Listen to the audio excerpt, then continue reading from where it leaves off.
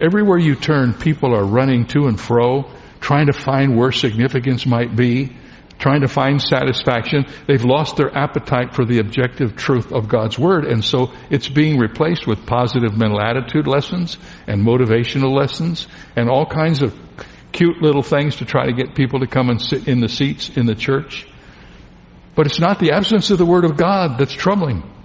Do you know that there are Bibles aplenty in most of the world, and a virtual army of Bible translators are working night and day to get the Scripture into every tongue? And we've made great strides across the universe. More than 1,500 languages now have access to the New Testament, and Bible translation work is currently being done on the rest. Missionary and translation societies are focusing now on the 1.5 billion people who do not have the entire Bible in their language, working feverishly to meet their need. So what was Amos talking about when he said there's going to be a famine of the hearing of the Word of God? The prophet's warnings concerned a loss of hunger for the truth. This is a self-inflicted famine.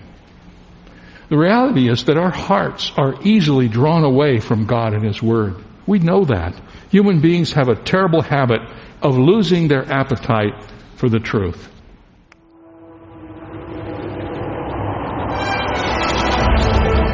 Are we living in the end times?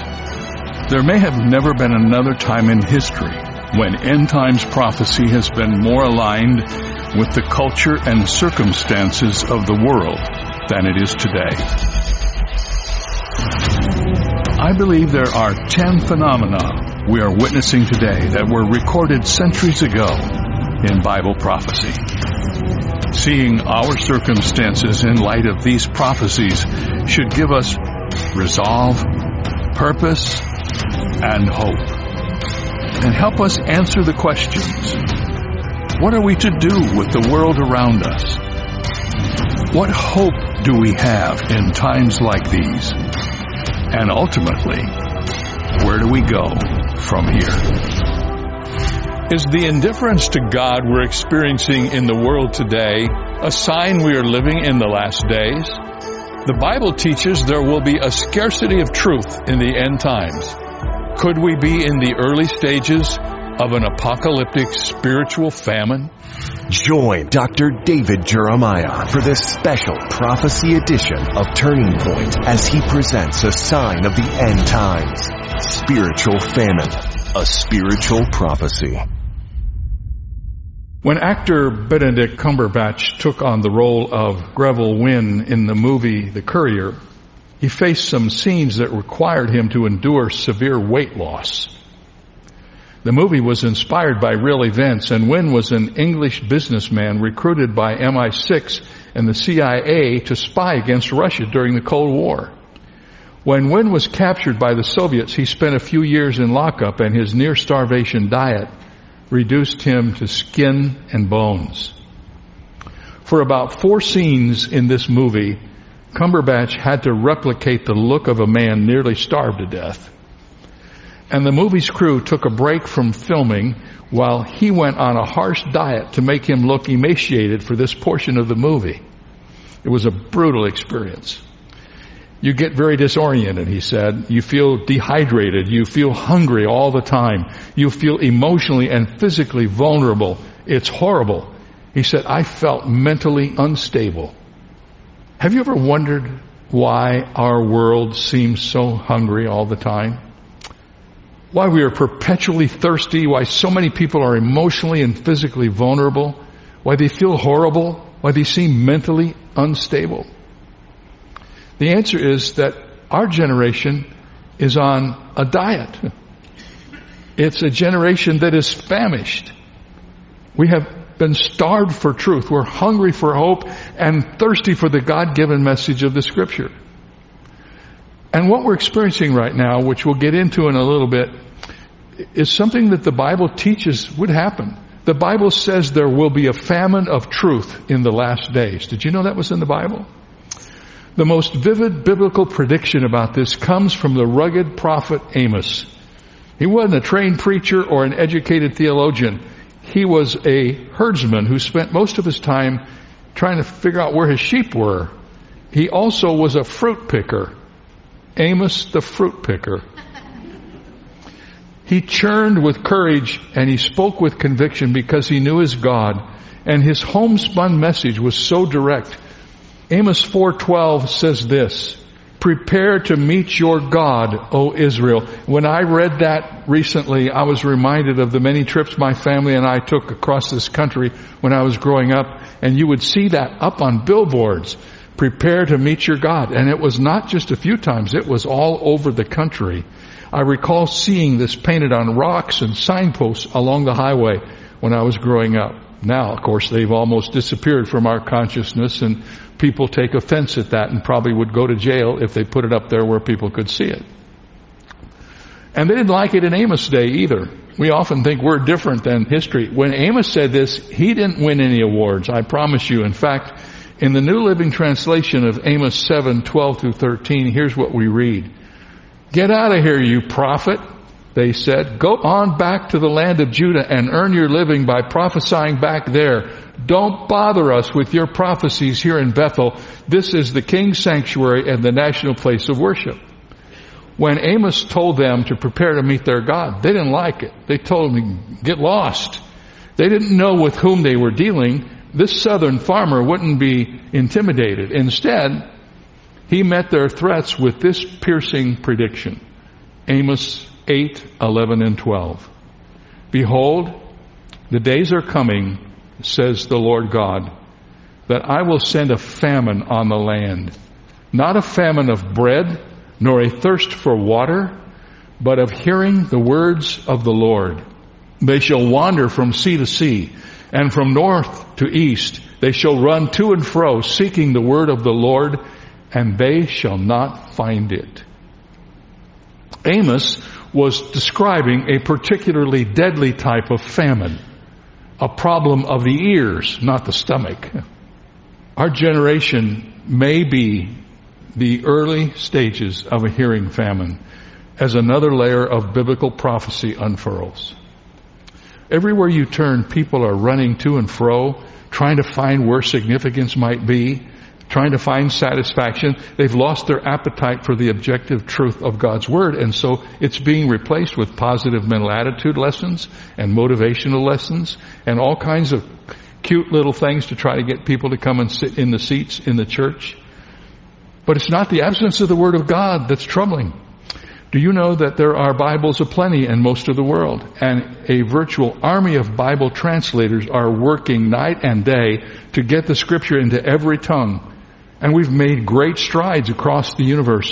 More than 1,500 languages now have access to the New Testament, and Bible translation work is currently being done on the rest. Missionary and translation societies are focusing now on the 1.5 billion people who do not have the entire Bible in their language, working feverishly to meet their need. So what was Amos talking about when he said there's going to be a famine of the hearing of the Word of God? The prophet's warnings concerned a loss of hunger for the truth. This is a self-inflicted famine. The reality is that our hearts are easily drawn away from God and His Word. We know that. Human beings have a terrible habit of losing their appetite for the truth. So, what does this mean? That's where we are. What does it mean? I know there's some who are listening who will wonder about the inclusion of a chapter like this in a prophecy book. After all, most of the other topics that I talk about in this series are sort of cataclysmic or apocalyptic in nature. The COVID-19 pandemic, the threat of socialism, economic danger poised to crush all resistance during the tribulation. But what we see prophesied in the book of Amos and other passages of Scripture is nothing less than spiritual starvation. It's a crisis affecting not only our bodies but our souls. To appreciate the serious nature of this coming spiritual famine, I want you to go with me and let's dig a little deeper into its implications. What does it mean for the last days? What does it mean for our lives right now? Here are 4 things our culture is currently under threat from spiritual malnutrition. First of all, our heritage is being lost. We're losing our heritage. The psalmist said, You have given me the heritage of those who fear your name. Hear me now carefully. How many children in Sunday school and church know anything about the 2,000 years of Christian history? Where are the missionary stories? What's happened to the heroes and martyrs and stalwarts of the past whose courage brought the gospel to us? How many children grow up learning the 23rd Psalm and the Lord's Prayer? And what has happened to our old hymns? Our spiritual heritage is little by little just slipping away. We all know that, and it frustrates us. Number two, our theology is being weakened. We must also guard our theology because it's easy for churches to become malnourished in times of spiritual famine. George Barna and his researchers issued a 2020 report warning American Christians are undergoing a post-Christian Reformation. The irony of the reshaping of the spiritual landscape in America is that it represents a post-Christian Reformation driven by people seeking to retain a Christian identity. The most startling realization is how many people from evangelical churches are adopting unbiblical beliefs. The report went on to say that evangelicals have traditionally emphasized the importance of seeing the Bible as the infallible, inerrant Word of God. But now, today, 52% of evangelicals do not believe in objective moral truth. These aren't the people on the outside of the church. These aren't the people that we think of, oh, they're the pagans, we're the evangelicals. No. That statistic is about people who go to churches like ours. Some of those people go to our church and to your church.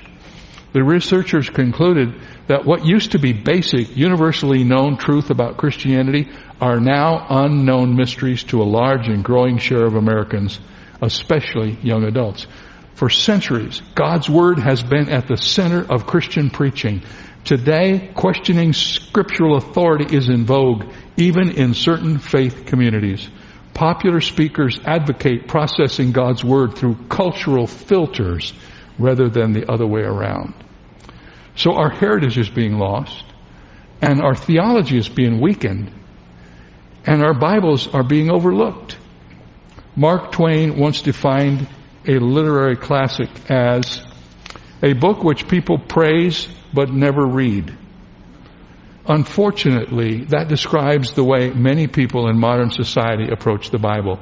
Are you for the Bible? Oh, yes. Do you ever read the Bible? Well, in all honesty, no. It doesn't help that cultures around the world are trying to minimize our Bible reading. China has just shut down Bible apps and Christian WeChat public accounts, and hard copies of the Bible are no longer available for sale online in China either. In America and the West, the Gideons are running into problems getting their Bibles into many hotel rooms. One of the most encouraging things, if you travel like I have, is you go into a hotel room, and the stand next to your bed, you open the top drawer, and there's a Gideon Bible in there. Not so. I've been in many hotels where that Bible is no longer present. A recent survey showed the percentage of hotels willing to offer Bibles in their rooms has dropped from 90% to 48%.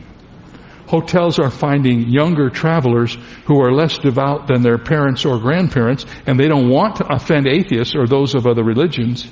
And one atheistic group, listen to this, created stickers for its members to attach to any Gideon Bible they did find in a hotel room. And the sticker said, quote, warning, literal belief in this book may endanger your health and your life. And they take those stickers with them on their trips and they put them on the Gideon Bibles in the hotels.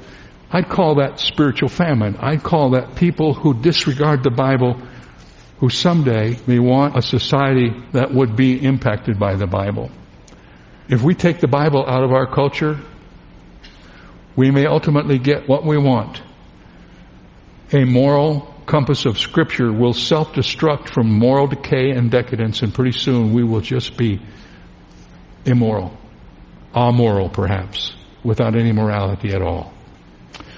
So what's happening in this famine is our heritage is being lost, our theology is being weakened, our Bibles are being overlooked, and our appetite is being ruined. That leads to my next thought. The reason we're facing a spiritual famine is because our appetite for God's truth is being ruined.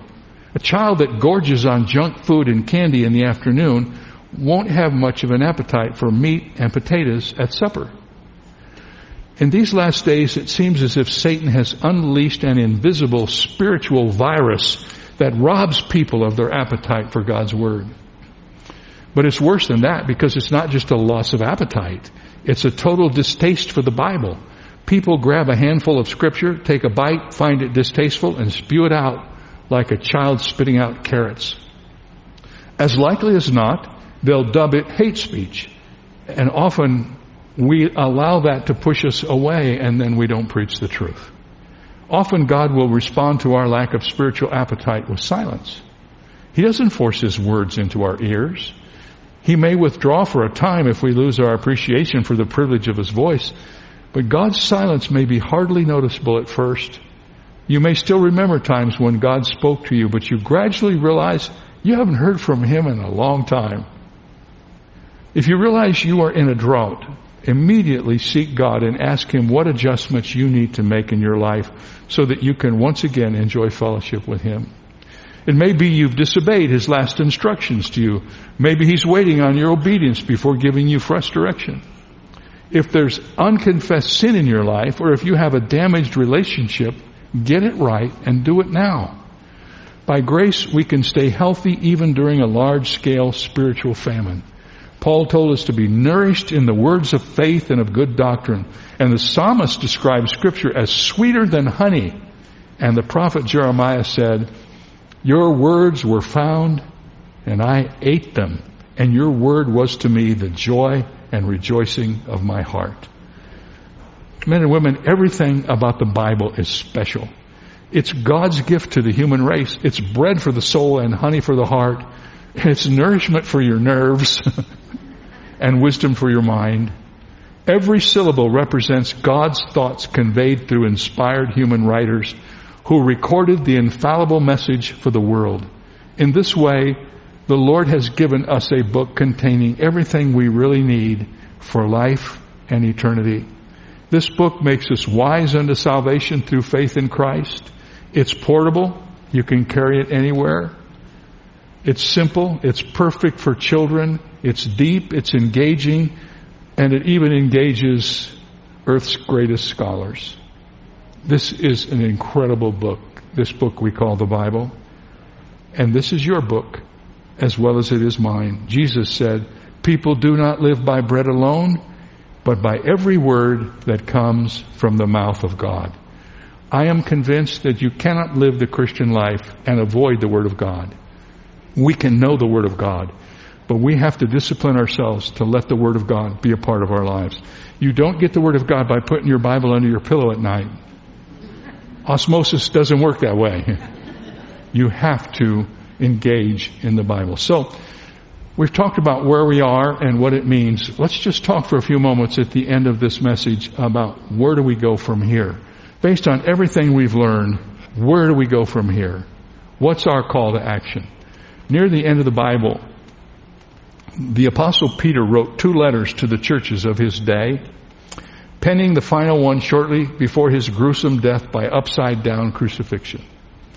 As he wrote those last words, one thing was on his mind, and that was making sure that no one forgot the message of the gospel or the teachings of the Scripture. So I want to read to you some things that he wrote in his last letters.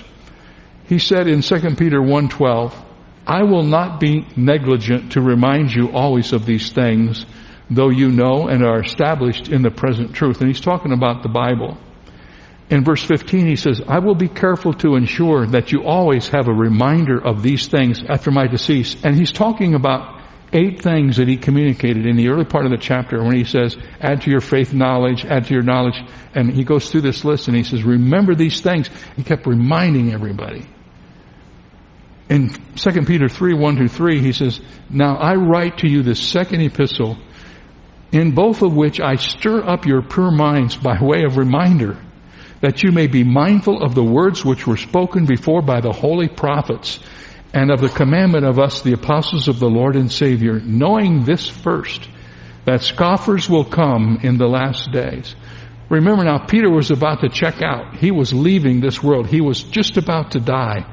But he wanted his message to remain, to never be forgotten, and to be passed down through the generations until Jesus returns. He longed for the gospel to expand, to explode throughout the earth. He wanted to repel spiritual famine. And that same zeal must grab hold of you, and it must grab hold of me. It must consume the church as we face the world of tomorrow. It must become not so much what we do as followers of Jesus, but who we are as followers of Jesus. Based on Peter's words, let me give you 4 B's to put into practice during times of spiritual famine. Number 1, letter A, be burdened. Peter spoke as a deeply burdened man. He wanted to make sure his hearers were devouring the word and sharing it with others. He was ready to make every effort as long as he lived. He never lost his burden for this. The Apostle Peter gave us an example of what it's like to be burdened for a society facing spiritual famine. He described Lot in one of his writings, who lived in Sodom. 2 Peter 2:7 and 8, he said he was a righteous man who was distressed by the depraved conduct of the lawless. For that righteous man, living among them day after day, was tormented in his righteous soul by the lawless deeds that he saw and he heard. And in a similar way, the Apostle Paul walked around Athens, was provoked within him when he saw that the city was given over to idols. We can't do much to alleviate spiritual famine around us until we have a similar concern within us. God could change anything he wants to change through any of us, and he could change the world through me if he chose to do it. If you got the attitude that I hear from some people, oh, well, it's just the way the world is, Pastor. You know, I know it's bad, but it's just no, it's not just the way the world is. If we don't care about it, if we're not concerned about it, if we're not burdened about it, we'll never do anything about it ourselves. And it starts with us. It starts in us. If we are not burdened enough to make the Bible central in our own lives, we got no reason to gripe. We got no reason to complain. Let's make sure we start where we should start, and then God will give us the ability to influence the people around us, and we can make a difference. We need to be burdened. Secondly, we need to be students. Peter insists that we become personal students of Scripture. In 1 Peter 2:2 and 3, he says this, as newborn babies, desire the pure milk of the word, that you may grow thereby, if indeed you have tasted that the Lord is gracious. Peter wanted us and those who would read his epistle to know Scripture. It didn't originate with human beings. Peter told us that. It came to us in a far different way. Holy men of God spoke as they were moved by the Holy Spirit.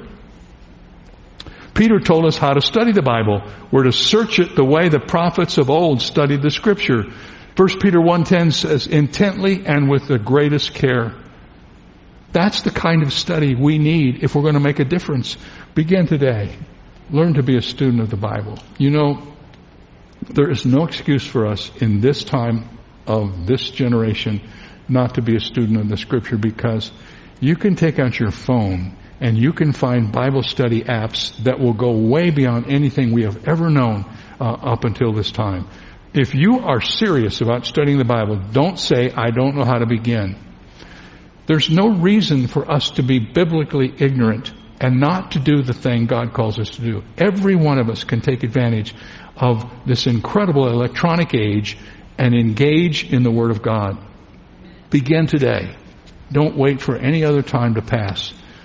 Blessed are those who hunger and thirst for righteousness, for they shall be filled. Those are the words of Jesus. So be burdened, be students, and be shepherds. Peter had a special word of instruction for pastors and Bible teachers, so I'm preaching to myself here for a moment. He said, 1 Peter 5:2, shepherd the flock of God which is among you, serving as overseers, not by compulsion, but willingly.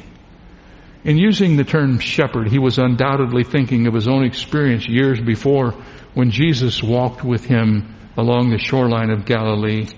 The Lord asked him 3 times, do you love me? Yes, yes, and yes, replied Peter. Jesus said to him, feed my sheep. If I could do anything to influence today's evangelical churches around the world, it would be a clarion call to return to solid biblical teaching in the pulpit. Substantial sermons from biblical texts. Unfortunately, what is happening so much to our younger guys who are standing in the pulpit every week is they pull something off of the internet and preach that instead of digging into the Word of God and getting God's truth. You see, what happens when they do that is this. Obviously, the people in their church get something warmed over that they haven't spent much time in. The real problem is the pastor himself is robbed from the incredible joy of independent Bible study and learning what the Word of God says. And then his life is changed, and through his changed life, he's a much better communicator.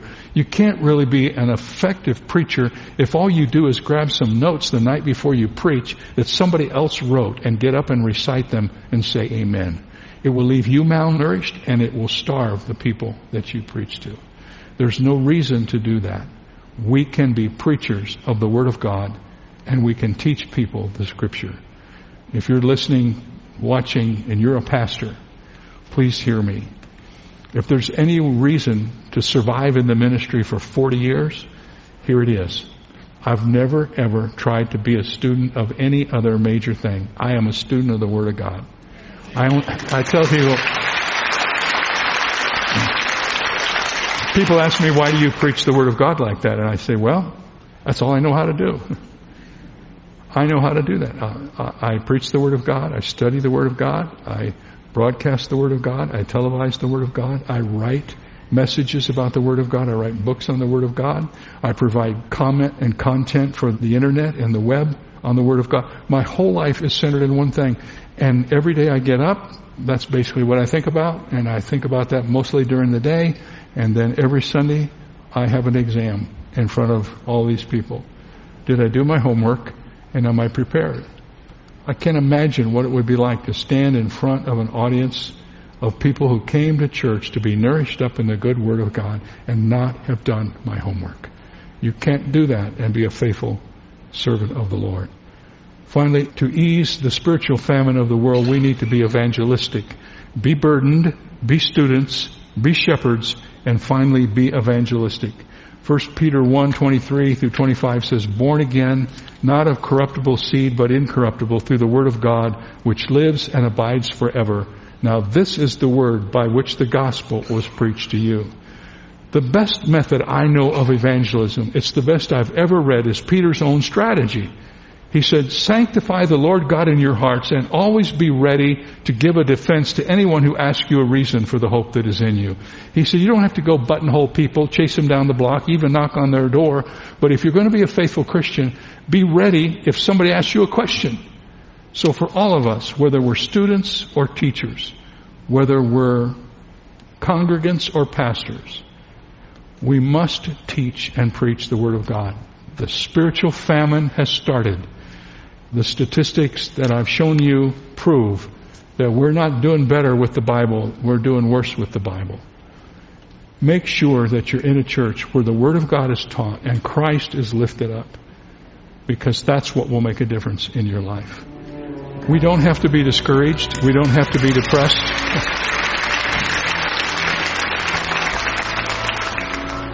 God gave us this wonderful gift to help us find our way.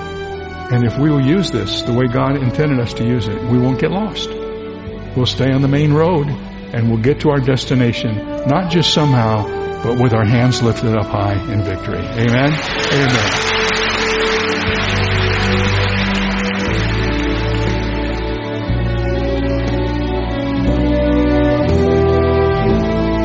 Thank you for joining me today on Turning Point. The more we study Scripture, the more we understand that our loving God desires to have a personal relationship with each one of us. If you would like to begin that relationship and ensure that you will spend eternity with Christ, you must simply repent of your sin and ask Jesus Christ to become your Lord and Savior. If you've taken this step of faith today, I encourage you to share your decision with other Christians at a trustworthy ministry or a local church, and to continue growing in your faith. May God bless you, and I look forward to seeing you next time right here on Turning Point.